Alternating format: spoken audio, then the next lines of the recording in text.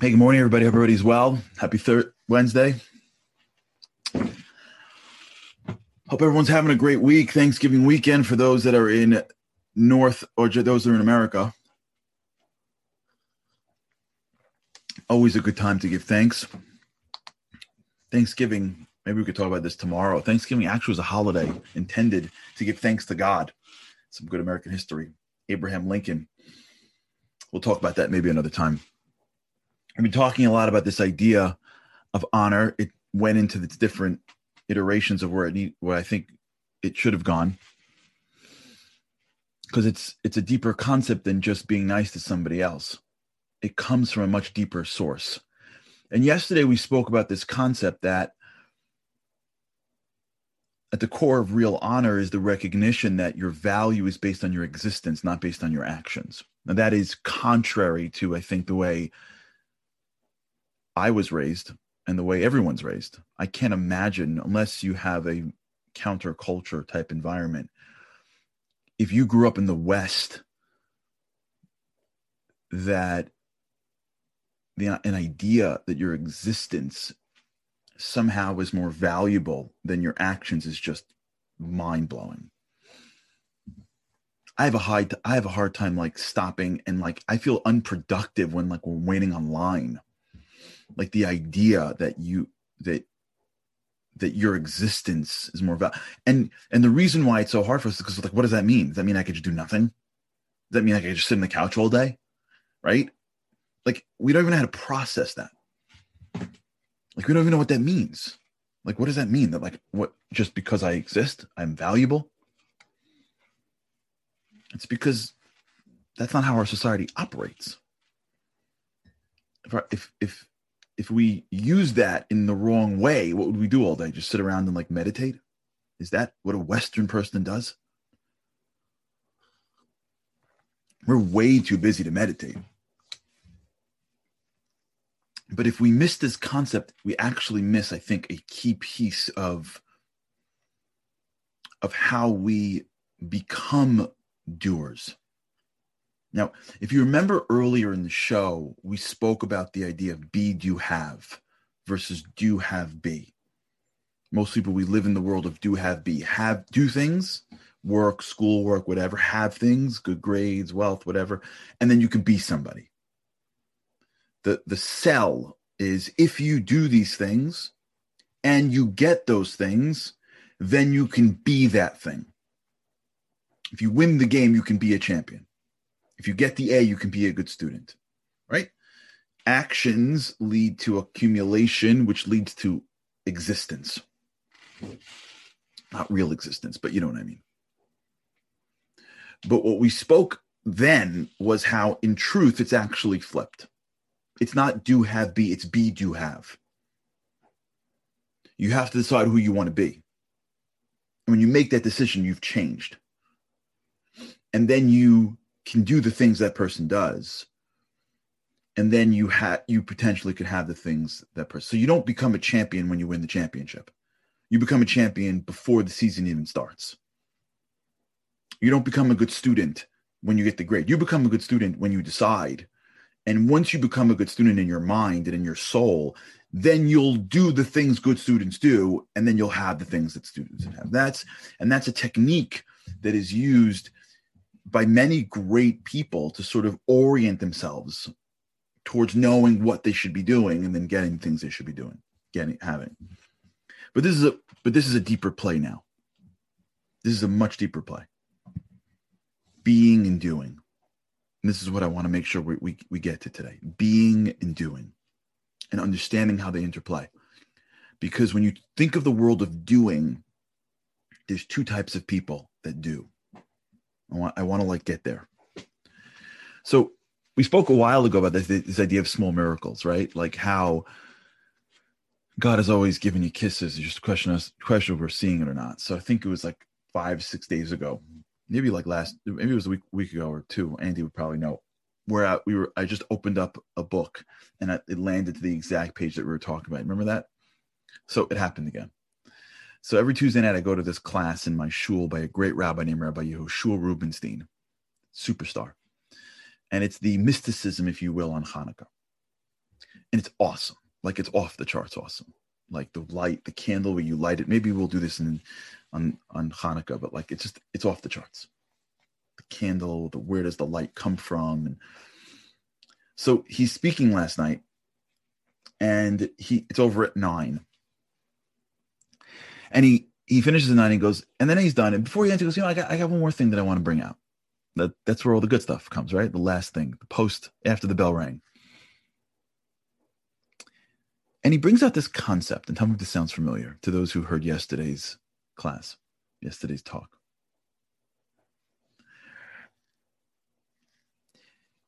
We have an obligation on Hanukkah. This is for everybody, Jewish, non-Jewish, doesn't matter. It's a concept. So stick with me. We have an obligation on Hanukkah to say thank you. The whole essence of the holiday is a thankful holiday. It's not for nothing that the worlds collide, Thanksgiving, Hanukkah. Nothing is random. Either way. But we don't really have a lot of times where we say thank you. We don't spend the whole day in synagogue. We don't have long thank yous. So there's an opinion that says that the way we say thank you is when we light candles. The thanks is the lighting of candles. Well, how does that work? It doesn't make a lot of sense. You're not doing it. You're not saying anything. So here's what he says. Listen to this. This is what I'm hearing last night in the class. Fire is the property that we have in this world that is closely related to the soul. It's not even physical. You can't even catch it. If it wasn't held down to a wick, it would almost fly up. When someone passes away, we have a custom to light a candle for them. Shabbat is the holiest time. We light a candle. When we deal with fire, fire is related to spirituality. It is the physical property that is most closely connected to spirituality. When we light candles, this is what the rabbi said. When we light candles, listen to this. What we're doing is we are silently, through our actions, thanking God for the greatest gift, which is the gift of fire, which is the gift of the soul, which is our existence. That's what we spoke about. When you light that Hanukkah candle, you're holding in your hand a reminder that what you have, which is a soul, is the greatest gift you can ever have. And it's so great that you can't even say thank you. It's too big for a thank you. It's too intimate, if you will, for words. So it's a silent thank you and just holding that candle. And when you light it to another candle, which is what the Hanukkah menorah is all about, what you're doing is you are giving God the greatest thanks, which is, I'm going to take the existence that you gave me and share it and increase the fire. I just couldn't believe you saying that, because this is what we did yesterday, but it really began. And then I, jumped in and shared what we were doing, and we started talking about it, and it became sort of the entire end of that class was what we're doing on the boost and that whole thing in Hanukkah. It was awesome. And what came out of that discussion is sort of where we are, which is the following. We all have to do things in life. But what is the source of our doing? Why do I do something? Why do I work? And why do I do whatever I do? So let's leave out leisure and just the stuff that I have to, or why am I doing it for? So there is a part of us that doesn't believe that we are valuable in ourselves. Our be is lacking. And if we wouldn't be doing, we'd be lacking. If I wouldn't be doing, I would be less valuable. There's a part of us that feels this way. I'm going to get my clock to make sure I'm not going over. There's a part of us that feels this way. I feel this way. I know a lot of people that feel this way. My value is connected to what I do. And if I don't do anything, I'm less valuable. I'm wasting my life because I'm not doing anything. I have connected my be and my do. I'm not a human being. I'm a human doing. The whole purpose of my life is to do. And if I stop doing, I'm wasting my life. And it goes further. If I don't do in certain areas, I feel less valuable in those areas. So if I have this profession, but in my family, I'm not this profession, I feel less valuable because that's the doing that's respected. If I go to a school and I am not as capable as the next person, scholastically, academically, I could be getting involved in every program, right? I could be, the head of every club. At the end of the day, if that school says that's sweet and nice, like, pats you on the head and goes, yeah, but like, what'd you get in science and math? So my doing is less valuable. And when I walk into a company, the person who's doing what's going on in the corner office is much more valuable than the person who's doing what's taking place in the factory line. My do is where my value lies. And it's how we're all raised. I mean, like, let's just call it what it is. It's like this obsession to find out what you want to be when you grow up. Even the words we use when we tell our kids, what do you want to be when you grow up? You know what that really means in English? What do you want to do when you grow up? You see how it even comes, what do you want to be? What do you want to do? No, I know what you want to, I don't care what you want to be. What do you want to do? Oh, you want to be a lawyer? Okay. That's not what you want to be. Your job isn't what you are. Your job is what you do. And this is a big deal because people that actually buy this and live this way, when that changes on them, they're in a tough spot. I know people that are in the later part of their careers, and because of a business downturn or COVID or the market, their jobs are changed and they can't even function. They can't function not because they're not super talented. It's because they're a lawyer and they got fired from their law firm. They can't do anything else because being a lawyer is who they are. They've tied the be and the do together. This happens with moms, more than dads, whose whole life was raising children, and now they all grew up. Who am I? Now, being a mom is a bajillion times more important than being a lawyer, between me and you. I'm a lawyer. What my wife does, I find to be much more inherently valuable. But whatever. Careers can be very valuable, whatever they are. This is another conversation about home and work. It's a whole conversation. But the idea is that when you say, I am a mom, and the kids all grow up and they're out of the house, there's an existential crisis. I am an athlete, and then you get injured, or you're too old because you're 30 years old. There's an existential crisis. Because along the way in life, we seem to have built up our due. So even when we're doing, now follow this, even when we're doing, we're not really doing to do, we're really doing to be.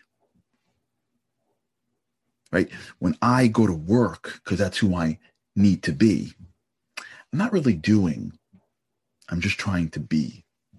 And I just bought that I need to do to be.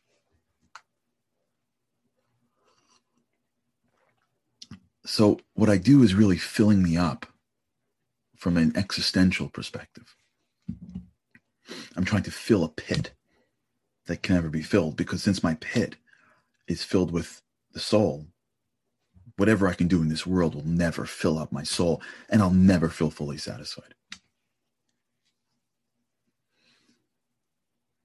But the minute I realize that who I am is inherently and infinitely valuable, I'm holding the candle. And I really believe that. Now, here's the difference. This I got from a famous rabbi named Rabbi Noach Weinberg. Rabbi Noach Weinberg was the founder of Aish HaTorah. He said, I once had 10 hours, 1, 2, 3, 6 hours alone with him. It was incredible. It was the end of his life. 6 hours alone with Noah Weinberg. It changed my life. And I heard him say it to me. He said, people mistake happiness as being the end of the road. And so they think that they can't let themselves be happy because then they're not going to be ambitious.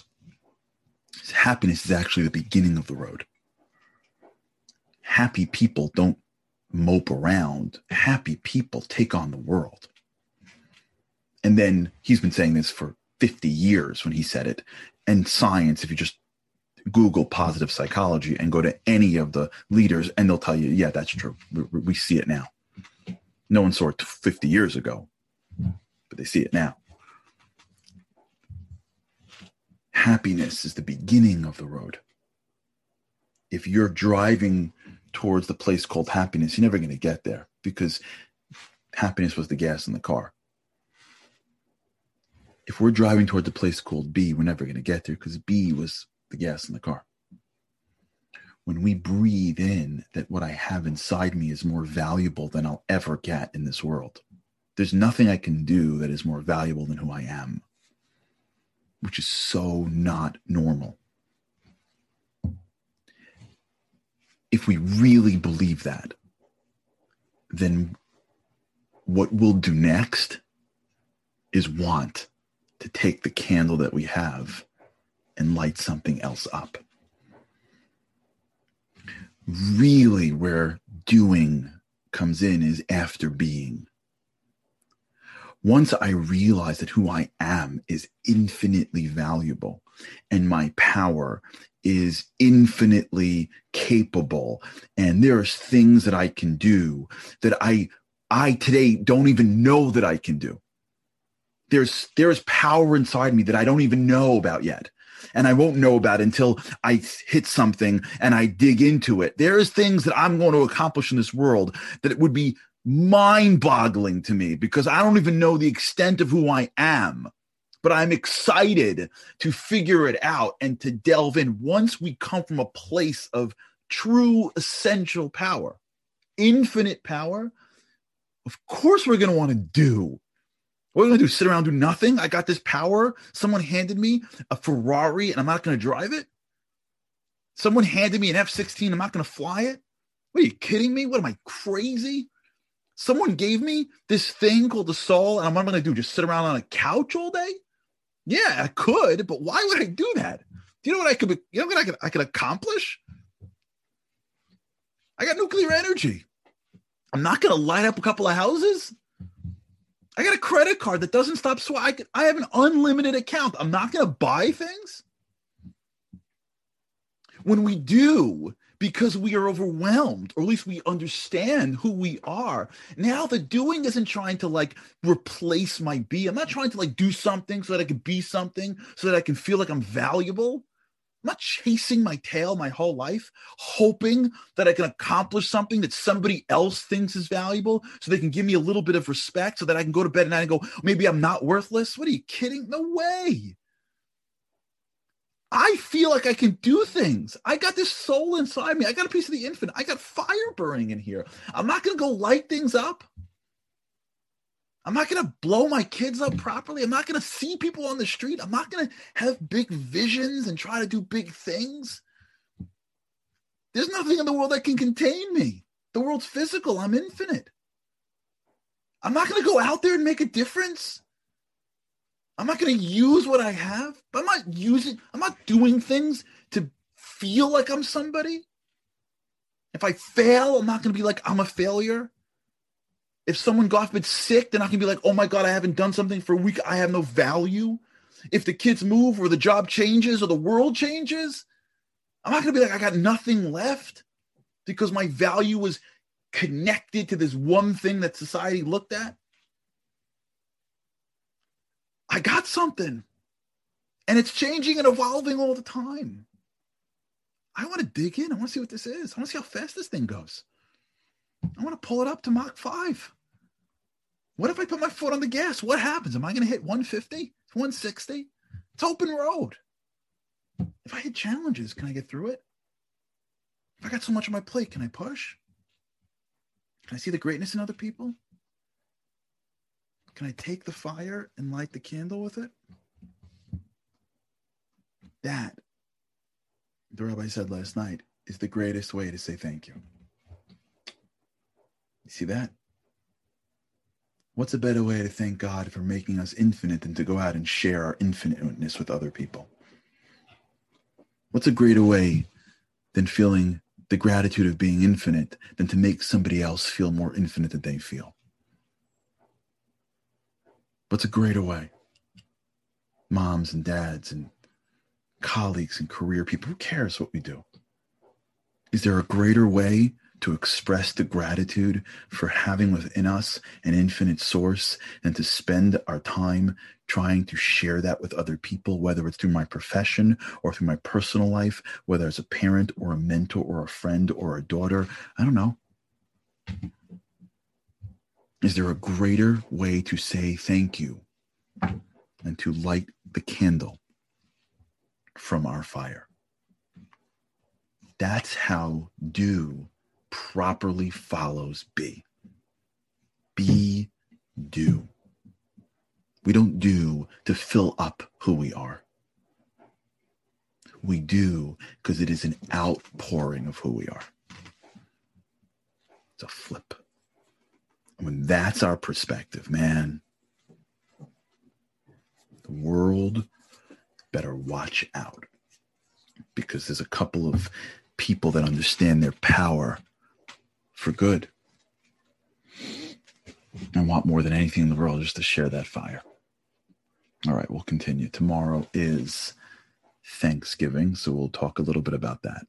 But we'll finish this piece up as well with God's help. Think about that today. All of us. Just think about it today a little bit. The fire that we have and the fire that we share and who we are. And let's make sure that just for a little bit today, that the do's that we do every day is an outgrowth and an outpouring of who we are. Because if it is, I believe, in my humble opinion, it's going to be a lot more powerful. All right. Thanks for listening. Really appreciate it, and have an incredible, incredible day. With God's help, can't wait to see you tomorrow.